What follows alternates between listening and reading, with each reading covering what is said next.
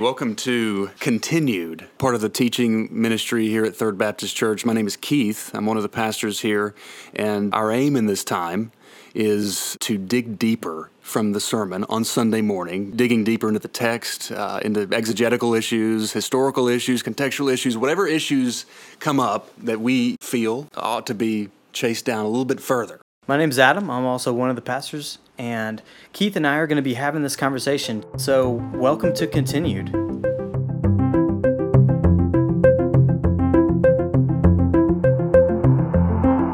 The church did not make the Bible. The church recognized the Bible and then just put it all together. Around 350 is when Athanasius wrote a letter. He's a church father, and it's the first instance where all 27 books of the New Testament are listed out together as a cohesive unit. He was putting that to his people, like, these are the books that we trust.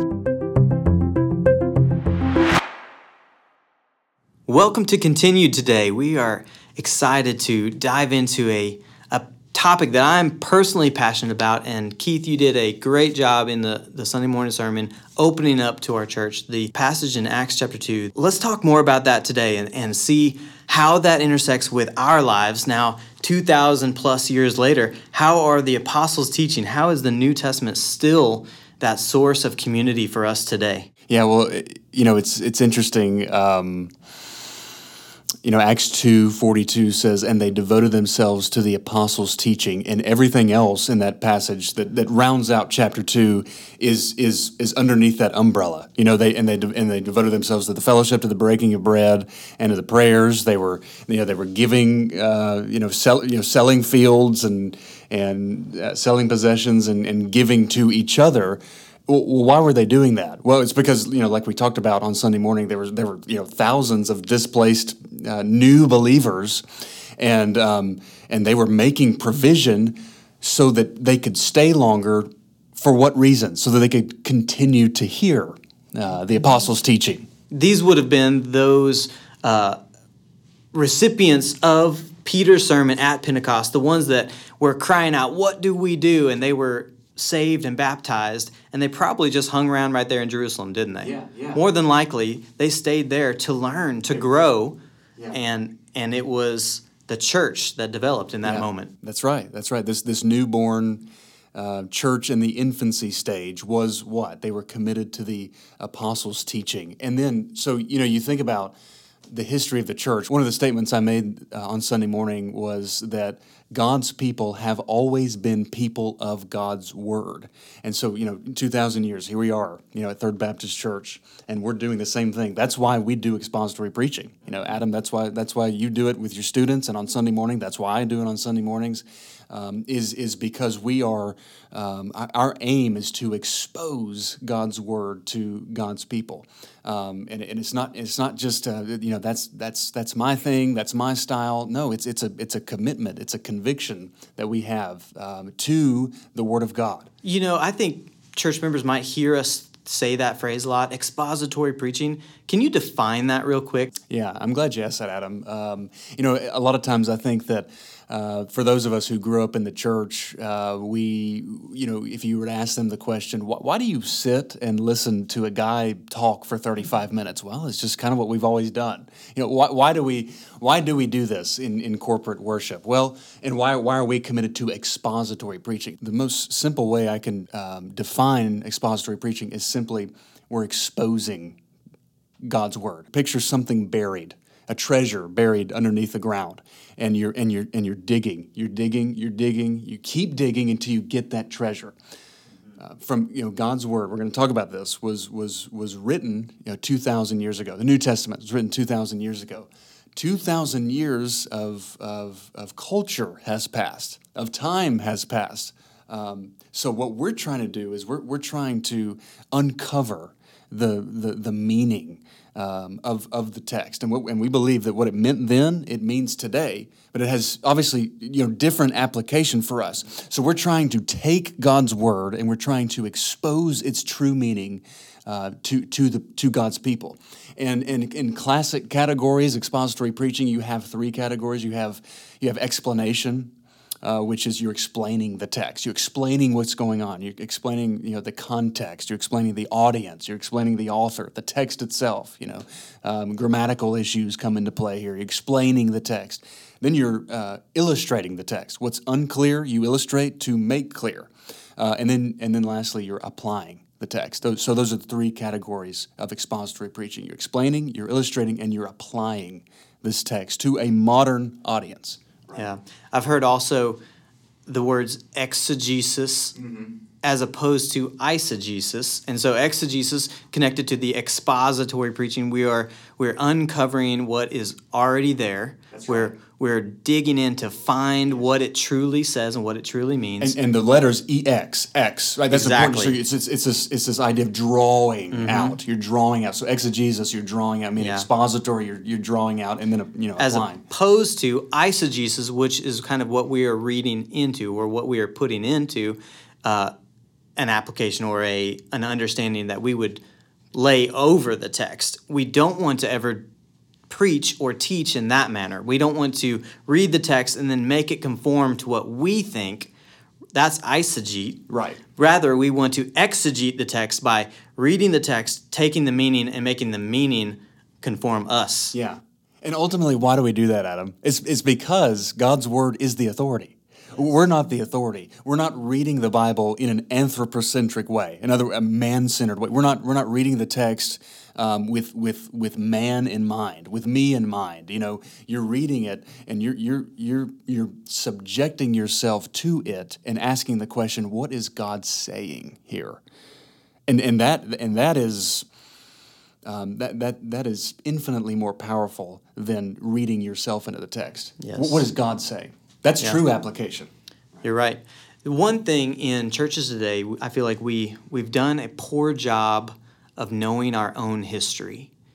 We haven't taught well what happened after the New Testament was done being written. What happened after that? How did the New Testament become recognized by the church as God's divinely inspired written word to us? That's a good question, Adam, and I think this is a general knowledge of how the New Testament was compiled. I think that maybe that's a good word we can use, is compiled. I like the word recognized. Yes, recognize how the New Testament was recognized and put together as God's word under the New Covenant. I think it's important for us to know. Interestingly, when Paul or Peter refers to the Word of God, the Greek word they use is graphe. I mentioned this briefly on Sunday morning. Graphe. We translate that as scriptures. What are they talking about when they say the scriptures? Thus it is written in the scriptures, in the graphe. Well, the scriptures for them was the Old Testament. It was the Old Covenant scriptures. It was Genesis through Malachi in our Bibles. And what they're doing is they're teaching the Old Testament scriptures with the lens of Christ. And so, just like Peter did in Acts chapter 2, he's taking Joel chapter 2, he's taking Psalm 110, he's saying David said here, oh, and these guys are talking about Christ, and he came and you can believe in him. So that's what they're doing. Interestingly, though, as we know, Paul, Peter, John, of course, Matthew, Mark, Luke, and John were writing a synopsis of Jesus' life, the Gospels, the evangelists who they were, Matthew, Mark, Luke, and John, begin to be circulated among this young and early church. Paul is writing letters to these churches. Peter's writing letters. John's writing letters. And Paul intentionally says, read this among the brothers. Yes. He says, pass it around. Circulate this to the other churches as well. Yeah. So, I think it's important for us to understand that the New Testament didn't just poof, it appeared. All of a sudden, it's in the back of the scroll. All of a sudden it's in the back of the Bibles. No, there was a process, and it was a sifting process. Just imagine this. You get a bucket and you get a bunch of sand in this sieve, and you begin to shake it to get the jewels out, right? That's essentially what the early church was doing in order to find which texts were divinely inspired. Because Paul wrote a lot of letters. Peter probably wrote a lot of letters, but there were only a select few that were divinely inspired. And so it's important for us to understand that the early church wasn't just sort of, picking and choosing to advance their agenda. What they were doing was they understood that God has given us new revelation. And He's given it by these criteria. We'll walk through these by these men, these apostles. We need to, under the power and the wisdom of the Holy Spirit, understand and figure out which one of these letters are divinely inspired, are breathed out by God. Theopneustos, breathed out by God. A real clear example of what you're talking about is Paul writing to the Corinthians. So we hear the one side of the correspondence, Paul's letters. We have 1 Corinthians and 2 Corinthians, but then they are responding back to him in some manner. And then in his letter, he even references a previous letter that I wrote to you, 1 Corinthians chapter 5, verse 9. It says, I wrote to you in my other letter not to associate with sexually immoral people. And so he's saying very clearly, in that other letter that I wrote to you, I mentioned these principles that we're going to bring back up here. Well, this is 1 Corinthians that he wrote that. So there is a letter predating 1 Corinthians, which we do not have as a divinely inspired text, but Paul wrote it. Yeah. And also later in 1 Corinthians, it's in 2 Corinthians, he mentions a severe letter. And some scholars say that could be part of 1 Corinthians, but it could be, and I kind of tend to believe, a letter in between 1 and 2 Corinthians where he really lays the hammer down on some specific folks, so much so that in 2 Corinthians you kind of get this like, oh man, it's more tender because there was a severe letter that came before that. Yeah, that's right. So what happened? What happened with those maybe 4 letters to the Corinthian church? Well, again, and we want to be clear about this, under the direction and the wisdom of the Holy Spirit, the early church sifted to find out, to see which jewels would be left. And they did that under a 4-fold criteria. I want to walk through these just briefly and try to explain them, as well as we can. As they're looking at these letters, these gospels that are written, what are the characteristics? What's the criteria for those that they would understand to be divinely inspired? The first one would be apostolicity. There's a mouthful there. Very seminary word here.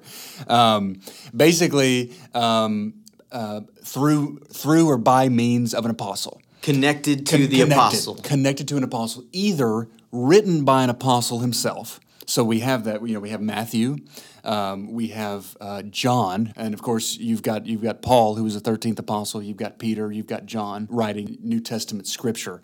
But not necessarily only an apostle, though. One also closely connected to an apostle. This is apostolicity, closely connected to apostle. Who would be in that category? It would be Mark. Mark was a disciple of Peter, very close to Peter. This would be Luke, very close to Paul. He's traveling around with Paul in the book of Acts. Probably the closest, maybe other than Timothy, the closest closest friend to the apostle Paul. Then you got James. You got James, who was he was close to the apostles. He's also Jesus' brother. Yeah, and a leader in the Jerusalem church right after the resurrection. Same with Jude.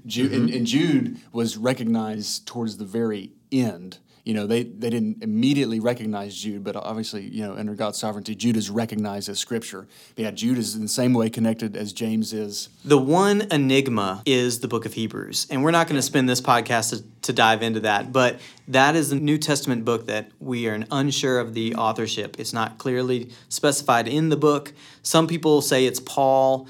Some people want to say it's Barnabas or Apollos, or we've got other options. But all these options are connected to the apostolic ministry through teaching, through proximity, and even more clearly in the book of Hebrews is the message is consistent with the apostolic teaching. Yes, which would lead us into the second category. So fourfold. First, apostolicity. Second is orthodoxy.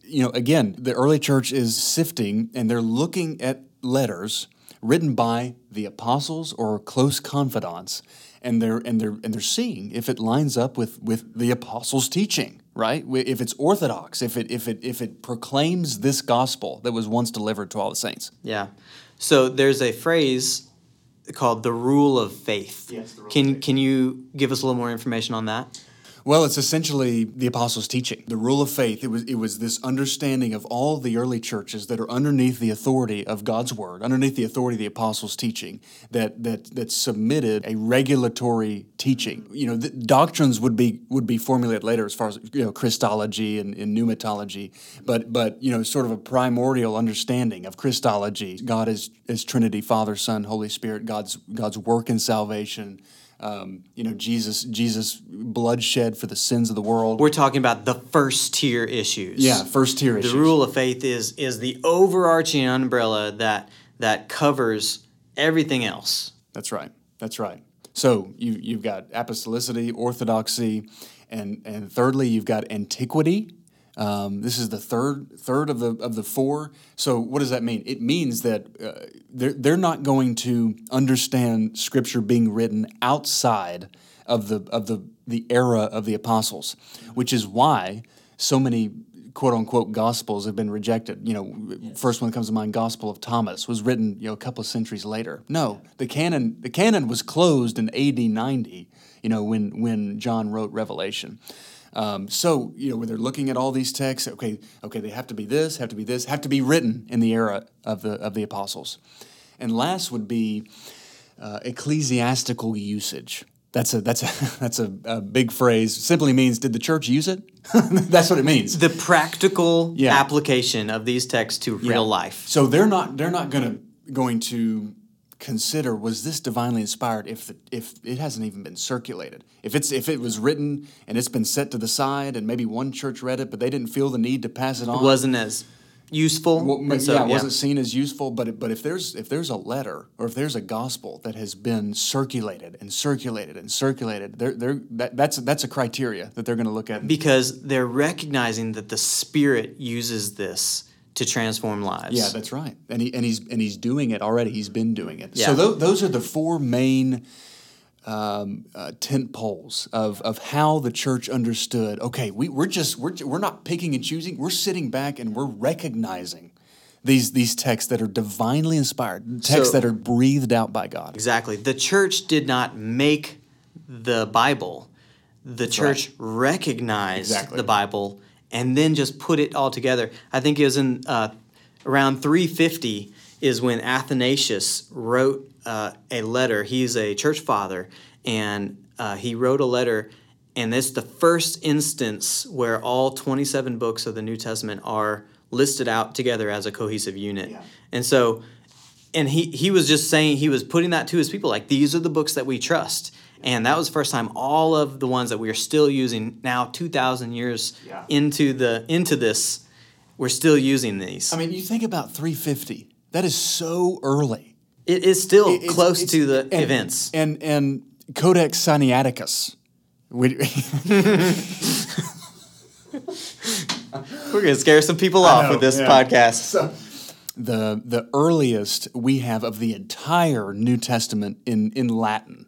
The entire New Testament, it's called Codex Sinaiticus, if anybody wants to look that up.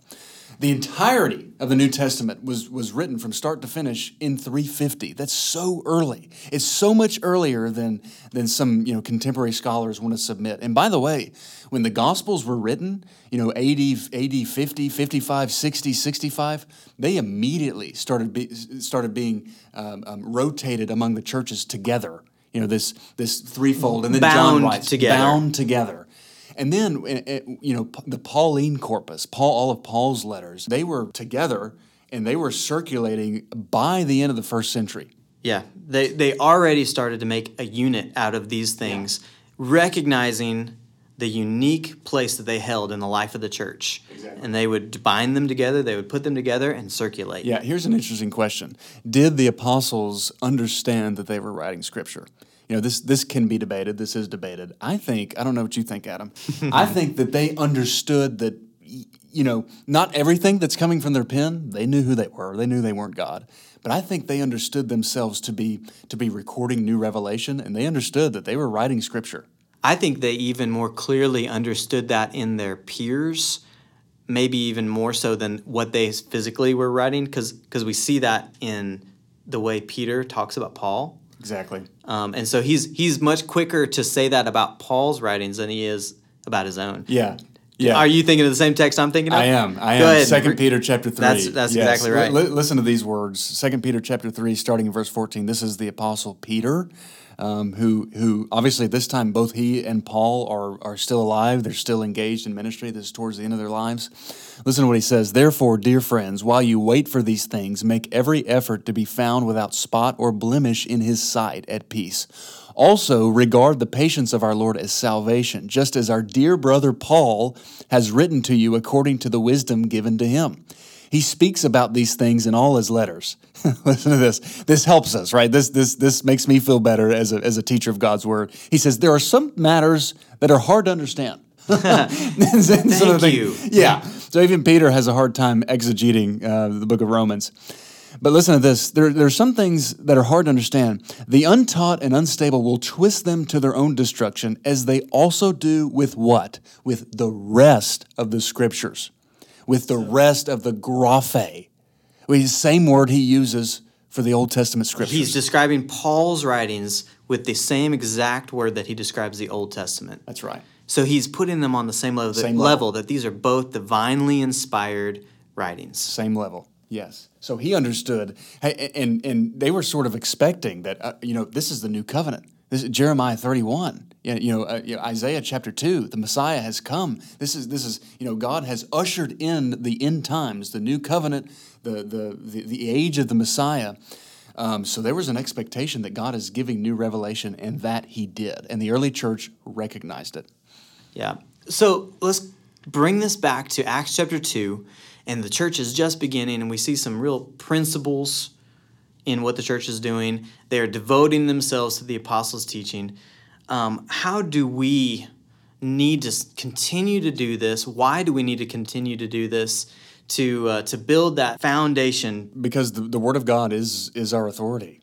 The Word of God is what we stand upon. It is what binds us together.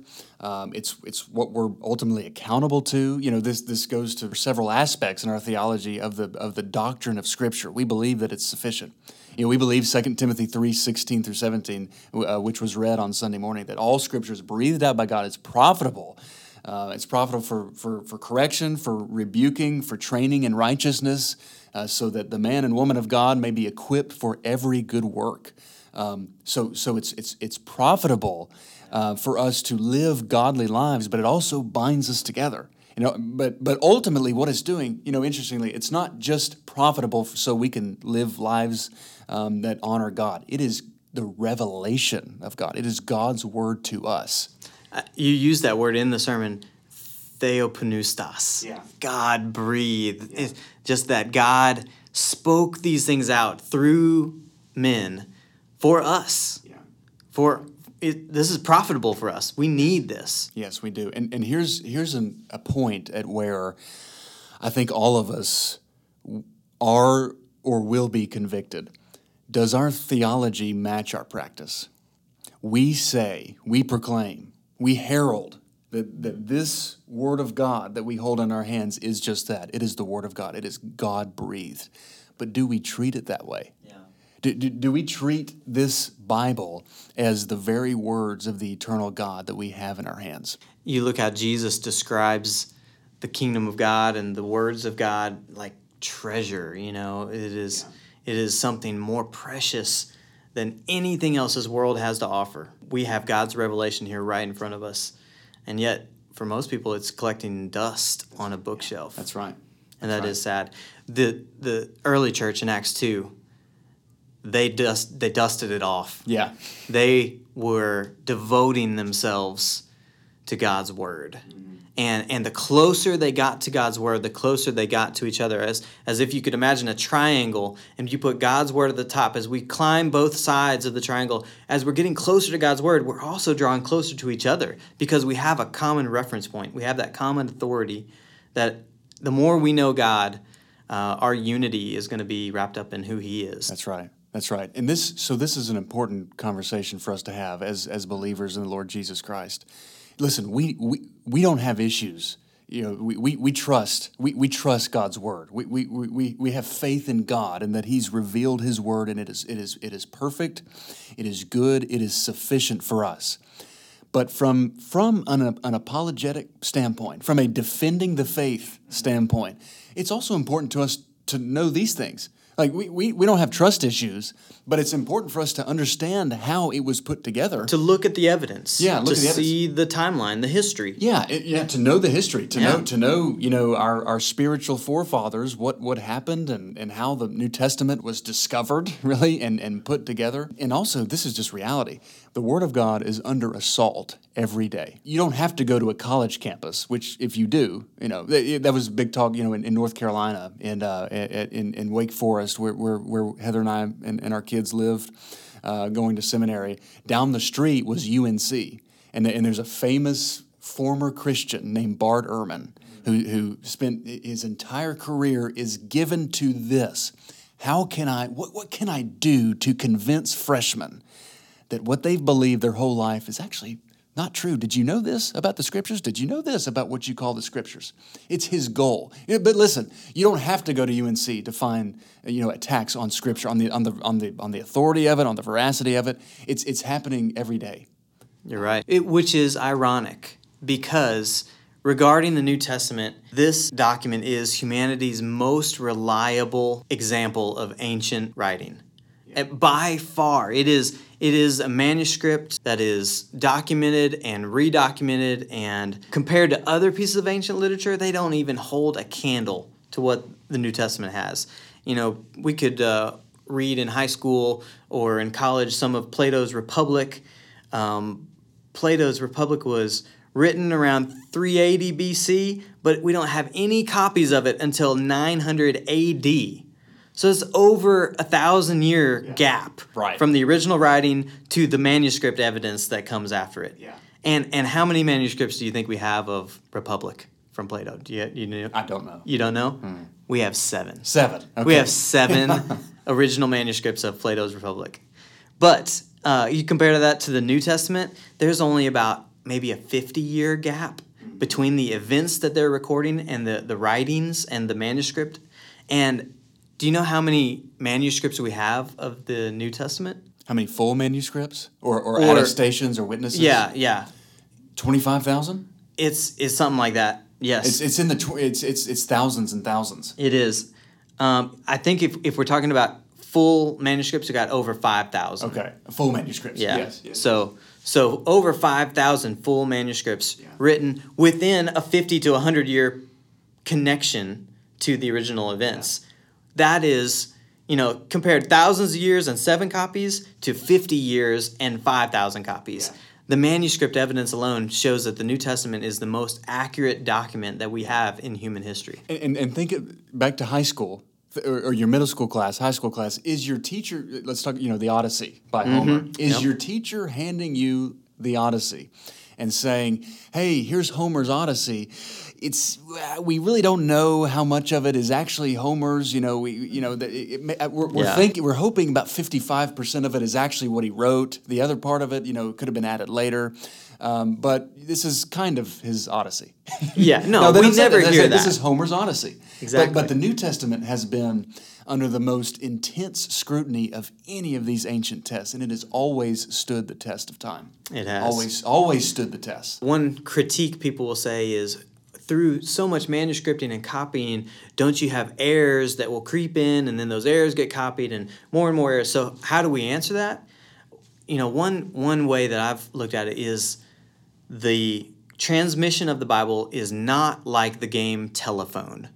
If you remember when you were a kid, sit around in a circle and you whisper something in one person's ear, and then they whisper it to another, and they whisper another, and by the time you get around the circle, what?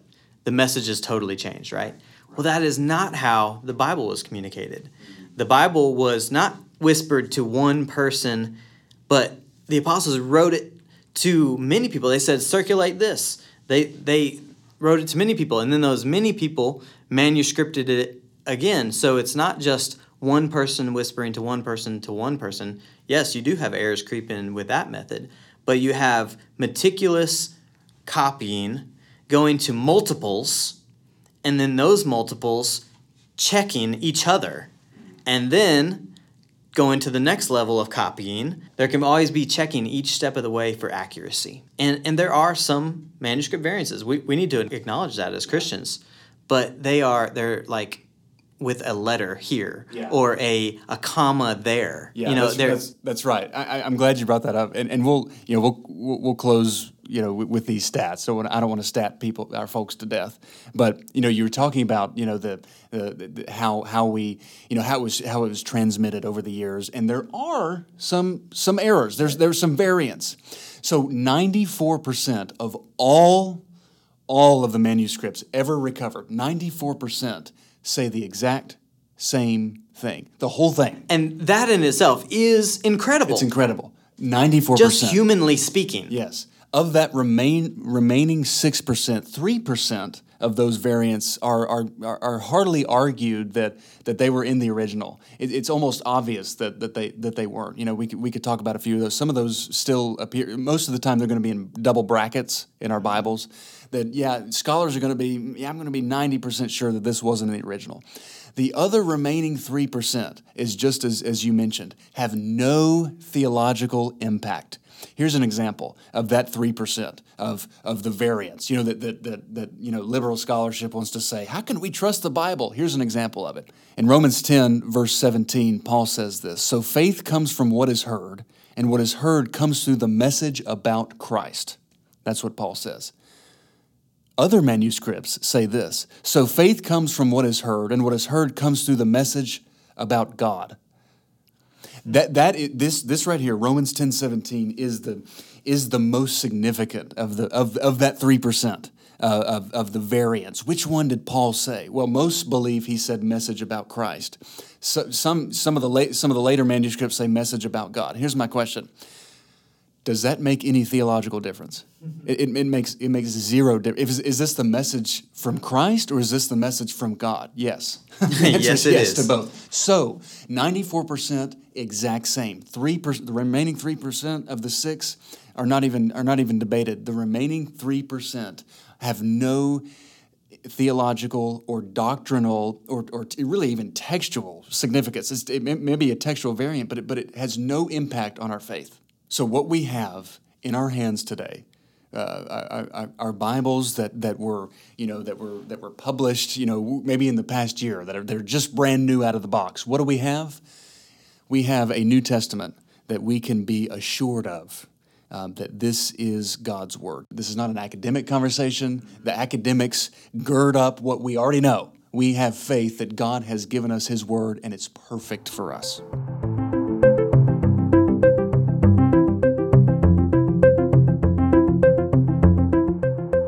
We need to see the divine providence in bringing God's Word to us through the churches, through the church fathers, to us today, accurately. We have 100% confidence in who God is and how He works.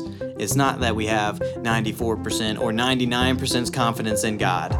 We have 100% confidence that God has said what He wanted to say to us. And it's complete.